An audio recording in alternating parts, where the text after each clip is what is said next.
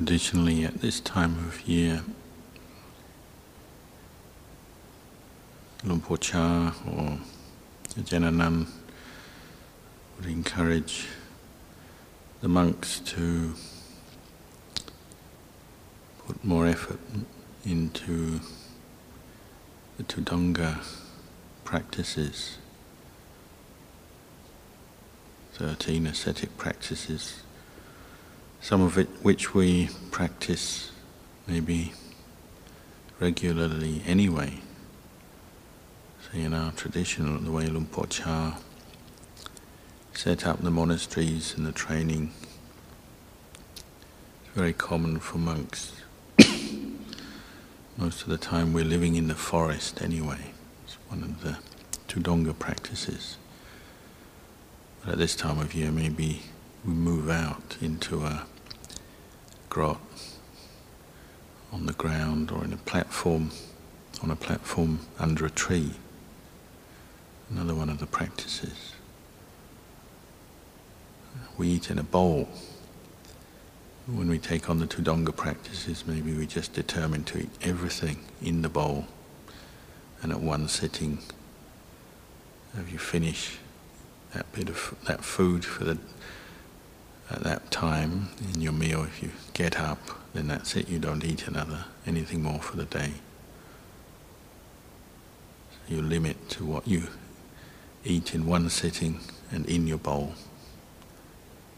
One container, one vessel.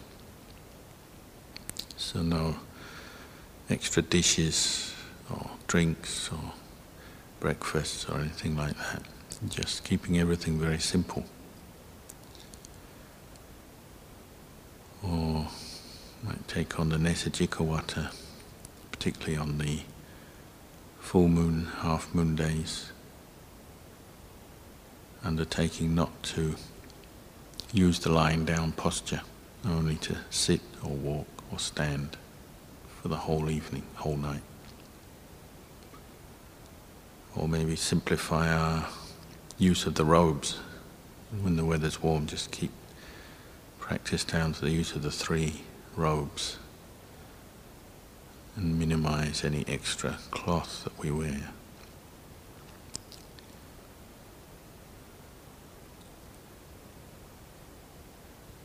Luang Por Chah reminded us that we can practice Tudong, which has now become associated with wandering and travelling from place to place, often not even walking, often taking lifts and so on.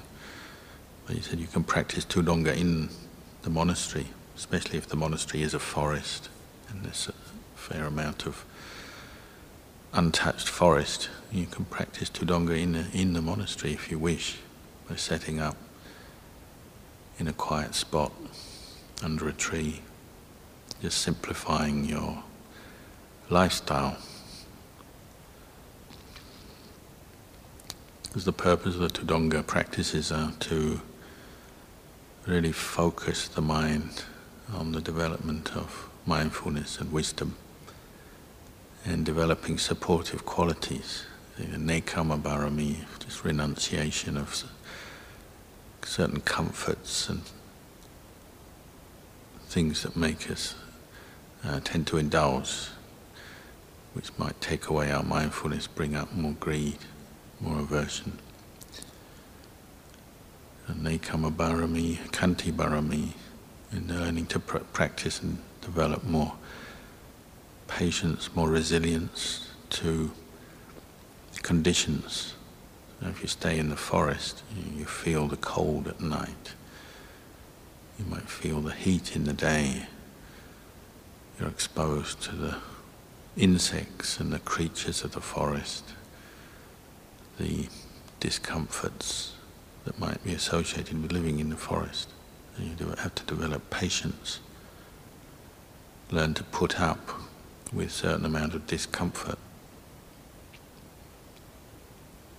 but with a purpose. It's not an end in itself, just to make us feel miserable. The purpose is to develop patience, simplify our practice so that we can really focus on the mind, training the mind. And our tradition has come from this, from the Tudonga practices. Whether we keep them all, or just some, or all the time, or just occasionally, they're tools that are available for us to use.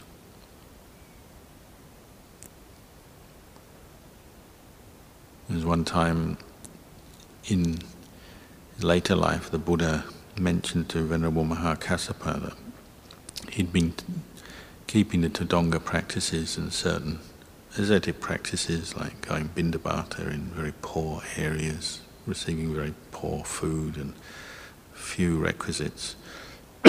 He'd been doing that all his bhikkhu life. And the Buddha said, maybe, Kassapa, it's time you had a break. You're older now, maybe you could relax some of these practices you follow. And Kassapa refused. He said, no, I wish to keep them up. Even though he was already enlightened, it wasn't as if he needed these practices to purify any kilesas now. They're already pure.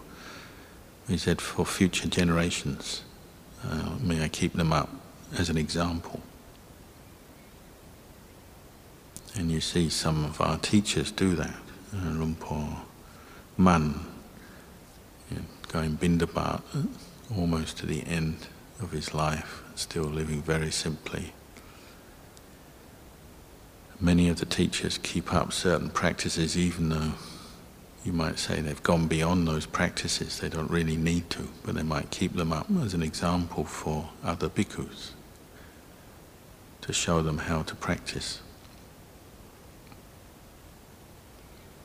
This is part of Sangha life. We always have an awareness of our relationship to other bhikkhus as well as ourselves. We're not individual hermits, even though sometimes we spend time on our own,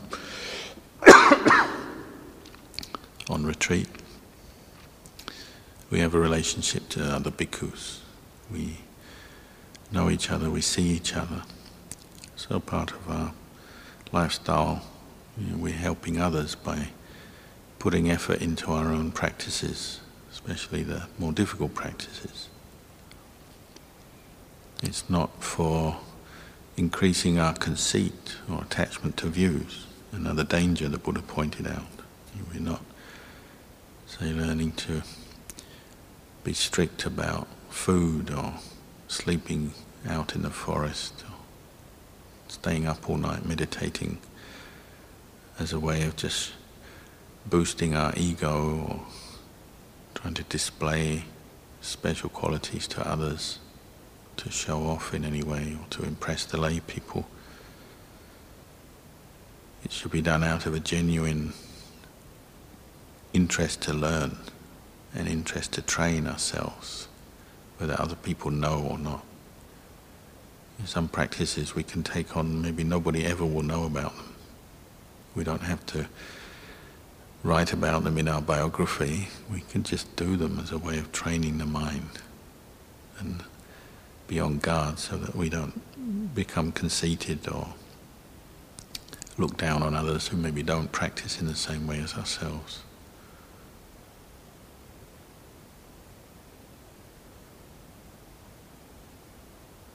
But when you think of your teachers and you think of Ajahn Chah and our other teachers, it can be inspiring to put forth extra effort to stay up all night or to camp out in the forest, take on different practices. And we say at the very least you gain patience, but probably you gain more than that. If you stay in the forest, in a grot, with very little to distract you, you're really, the conditions force you to practice mindfulness. If you wake up because it's cold or there's some noise of an animal nearby, it's a chance to be mindful in the middle of the night. And maybe just get up and meditate when you might normally prefer to sleep. Or if you're in the forest, you've got nothing to turn to distract you. Maybe you don't have any books to read or anything to listen to, well, you're just there with yourself, so you have to keep bringing attention back to your own mind, learning to watch your mind in different situations and put more effort into your sitting and walking meditation. Maybe that's all you do other than go to the toilet or do some exercise or something, sweep your path. You might just do sitting and walking, especially if the weather is conducive. And you learn to see your own moods and transcend them through putting effort into the practice. Maybe in the beginning we have a lot of uncertainty about the practice, uncertainty about our own ability to practice, whether we can do it, whether it's worth it, uncertainty about what Margapala might be, or what, how we should be practicing, how are we going to make this mind more peaceful, how are we going to develop insight. And there's some doubt and uncertainty that we have in the beginning that's just to be expected. It's not unusual, and we can just practice with it by just putting it onto one side and just knowing it. If you're beginning your practice, then it's not unreasonable to doubt about whether you'll ever experience jhana or Margapala Nibbana, what they involve, what insight really is like, and all these kind of doubts and the curiosity of the mind. It's quite normal. We have to just accept we don't know. We haven't practiced enough, so we just put it on one side. The other kind of doubt, the more harmful doubt, is the doubt that stops you putting your attention on a meditation object. So as you're sitting, you literally don't put your attention on the breath or on Buddho or any other meditation object, because the doubt straight away has taken your mind away. And you sit there thinking, wondering, why am I doing this? What's the point? What's this? What's that? That's the kind of harmful doubt that's a hindrance that we have to be aware of, because that's really undermining, because it doesn't, you don't even get to start meditating with your mind, even if your body is sitting there or it's walking along the Jongrong path. That kind of doubt is clearly going to prevent the arising of mindfulness, the arising of samadhi, the arising of insight. Because your mind is just not putting any attention anywhere, it's just wandering around with different thoughts. So that kind of doubt is very undermining. We have to be careful, be aware of the harmful doubts, and quickly establish awareness of them and teach ourselves to let them go. Recognize them for what they are, recognize the damage they do.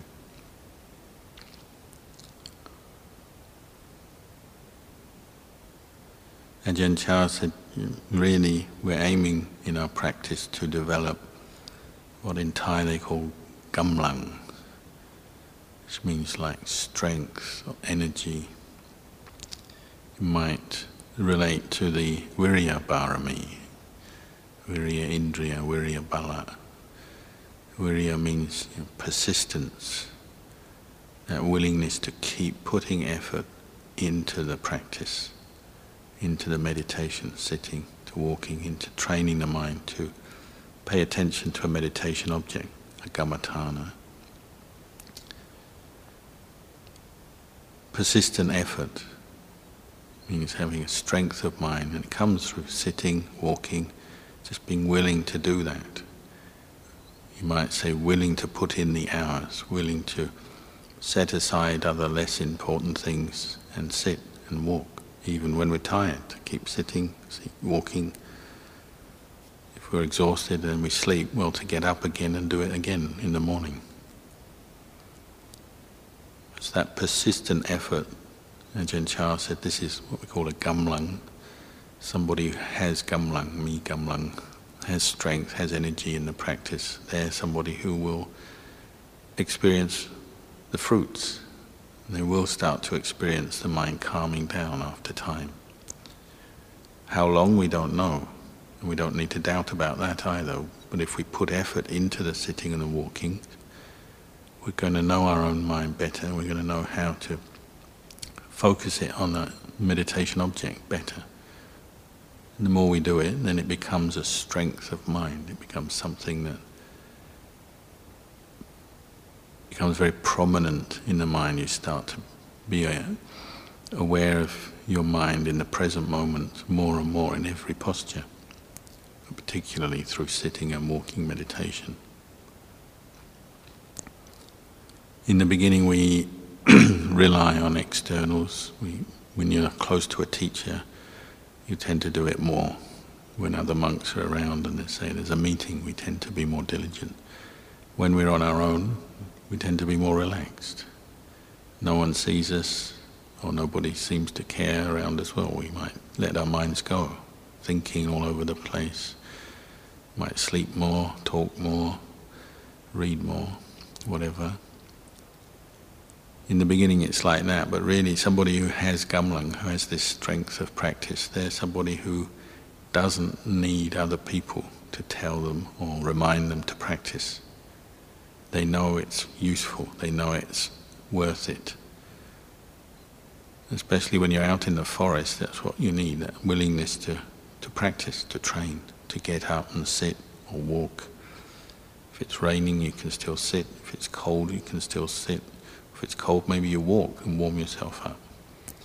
But you're willing to do it, even though nobody sees you. Maybe the devas or the animals see you, we don't know. But you see yourself, you know yourself. It's worth doing. After a while, you go beyond the doubt simply because you've done it enough, you start to see some benefit. The mind starts to calm down. You experience more peace, less doubt, and more continuity of effort means less sleepiness, less doubt. And you're able to contemplate better as well. You're able to contemplate because the mind is calm. It's this relationship between samatha and vipassana. Lumpur Cha, even though occasionally he would explain what samatha is, vipassana is, more often than not he wouldn't, because it's the one mind we're training. And the two practices support each other and kind of flow into each other. So sometimes we're practicing samatha, what you might call samatha. Sometimes we're practicing what you might call vipassana. But he didn't tie it down too much, because sometimes we get too stuck on the pariyatti and the structure, the form that we've received from the suttas, the Vinaya and so on. That can actually be limiting, because we keep trying to match our experience to the books, to the concepts. And the way Ajahn Chah taught, if you read his teachings, and you listen to those who live with him, there's a certain fluidity. And we have that conviction, that trust that he was an enlightened teacher. So he wouldn't let his mind be tied down and just emphasize one technique. He would be teaching in a broad way, and obviously he emphasized in the beginning of the practice a lot. He emphasized the sila, the Vinaya, as a necessary foundation, and every aspect of the Vinaya is something we have to learn and use.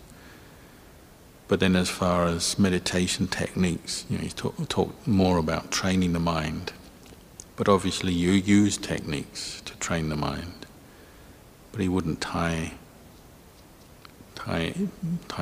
himself or others down, because sometimes different techniques work for different people. Some people use the breath, some people use Buddho, some people use Buddho and the breath. Some people use Marananusati, contemplate death, and so on. These are samatha objects, and sometimes we are just, you might say, practicing samatha, calming the mind, developing mindfulness. Then he also talked an awful lot about contemplation. And sometimes contemplation leads to practice. And you're contemplating your own state of mind. You might call it cittanupassana. You're just observing the state of mind, whether it's peaceful or not, whether it's got greed or anger, delusion or not. And just by observing the mind, contemplating it, or you see the impermanent nature of mental states, moods.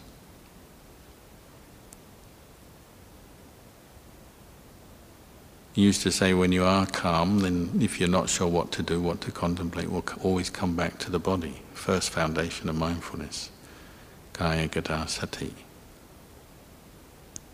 In the beginning this is still just concepts, images, words, ideas.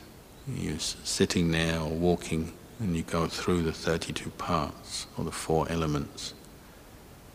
And you start with the concepts. But when your mind does become more peaceful, settled, it becomes still.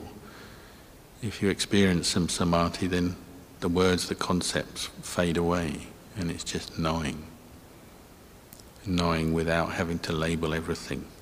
And this is why the relationship between samatha and vipassana is so vital, and why both are so vital to training the mind to actually understand what the Buddha taught.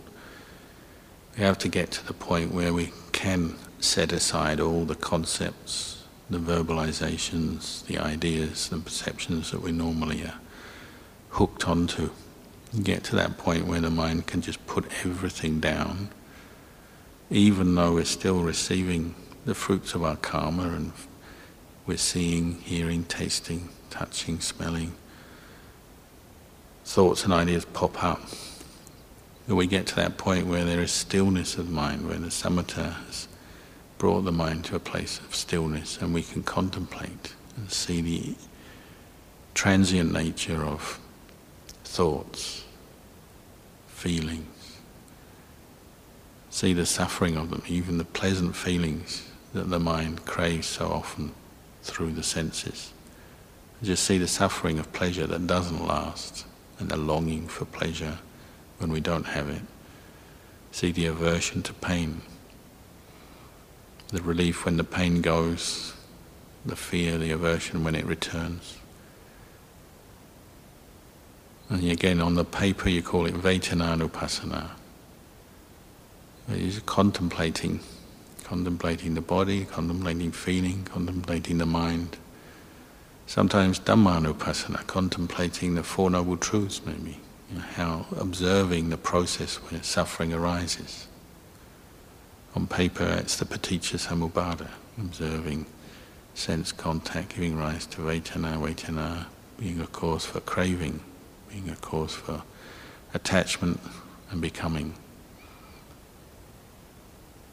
Or observing the opposite, the way nirodha arises, the cessation when we apply mindfulness and we develop bhavana maya panya, we're seeing the cessation of craving and attachment with the presence of mindfulness and insight into anicca dukkha anatta.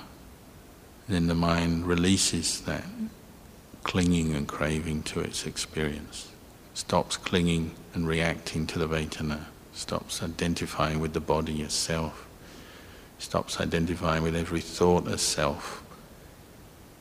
So there's a release and you get a cessation going towards nirodha, letting go, relinquishment. You might call this Dhammānupassana, observing how craving attachment arises and conditions the mind, and then observing how it ceases and how the mind is liberated from it. And sometimes we do that as well. Sometimes you might begin a meditation session with Dhammānupassana, just contemplating the Four Noble Truths. Then as you become more calm, then you develop maybe just one samatha object, the breath, or the recollection of death. Then maybe you contemplate again once the mind is calm. You contemplate back on the body. You've reflected on the unattractiveness of the body, the different parts, the 4 elements. Maybe get to the point where you just contemplate the lack of self in the body. It's not a self, it's not correct to identify with this body as a self because it's made up of 4 elements. they come together, they change, they break apart. We get old, we get sick, we die. When the mind is still and you drop the concepts, well, you can contemplate in that way and just see body as empty of self. And that habitual identification with body as self, it drops away at that time. Maybe just moments of insight. Maybe not yet fully letting go, but it's insight that really sticks, and you get more and more become clear on this body is just not the source of happiness, and it's not something to be clung to.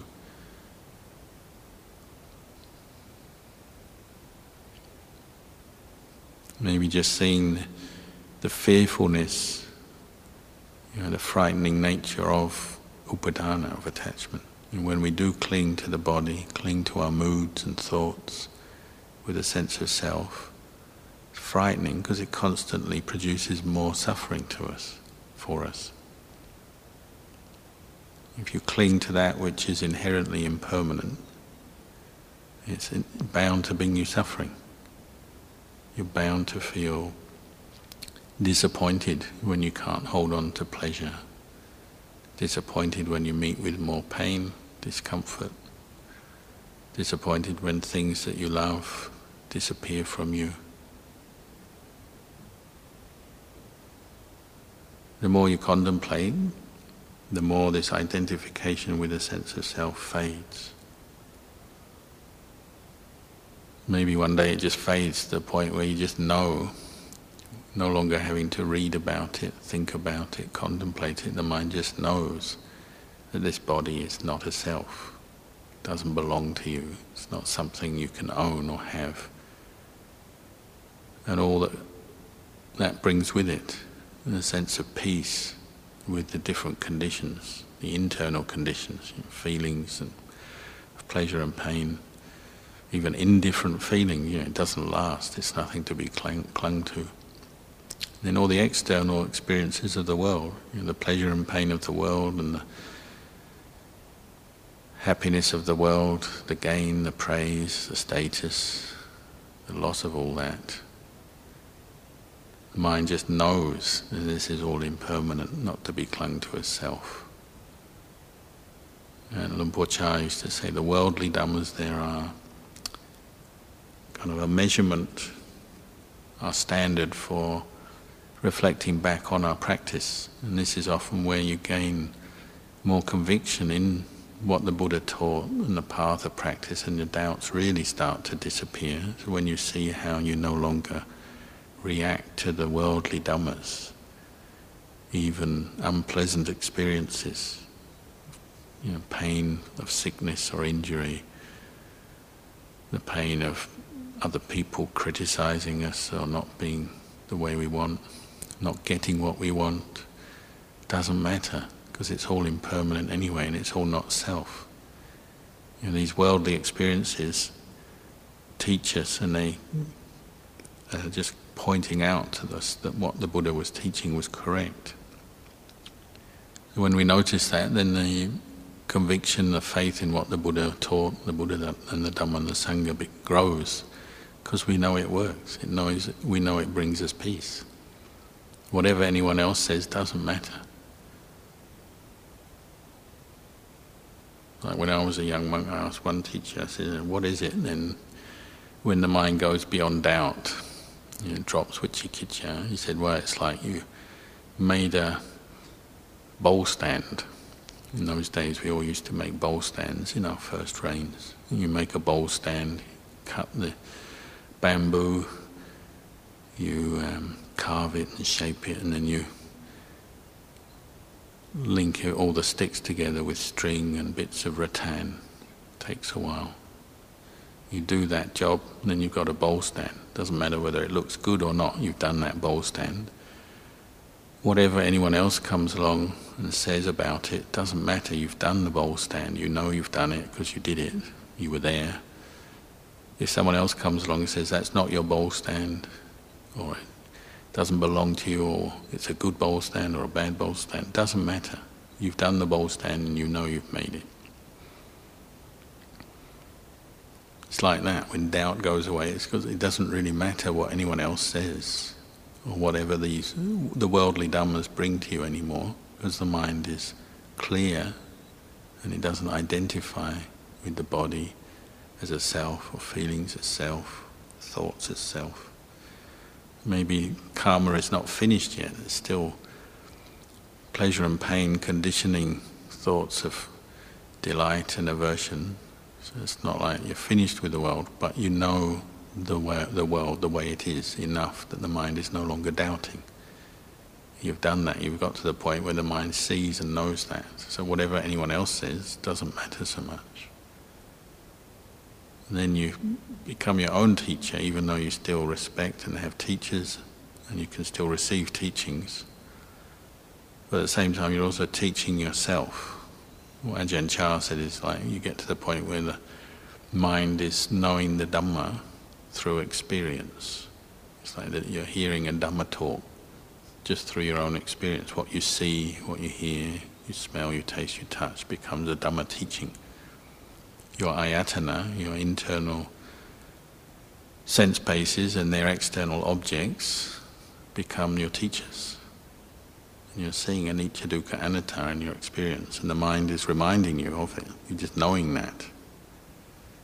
Obviously, if you're not an arahant, there's still moments of delusion, moments of kilesa arising, but they hardly delude the mind for very long, because the mind knows they're just anicca, dukkha, anatta, not to be clung to.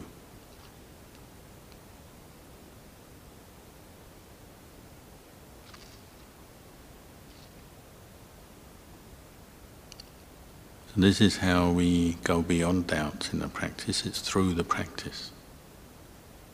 Through developing the practice, our experience shows us, proves to us that what the Buddha, what Lumpur were teaching is true. The mind knows for itself, so it can't doubt. Obviously, you can always still be curious and still be willing to learn and look and investigate more. But there's also things you've learned that you just know. It becomes part of the mind, part of your experience. So tonight is the one prat, so it's a good night to put forth effort into our sitting and walking. Those of you staying out in the forest will also take the opportunity, put more effort into your sitting and walking.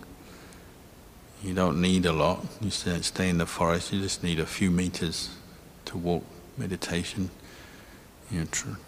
Maybe try a few things. You try walking without a light in the middle of the night, midnight. Try walking in the forest back and forth, but without any light.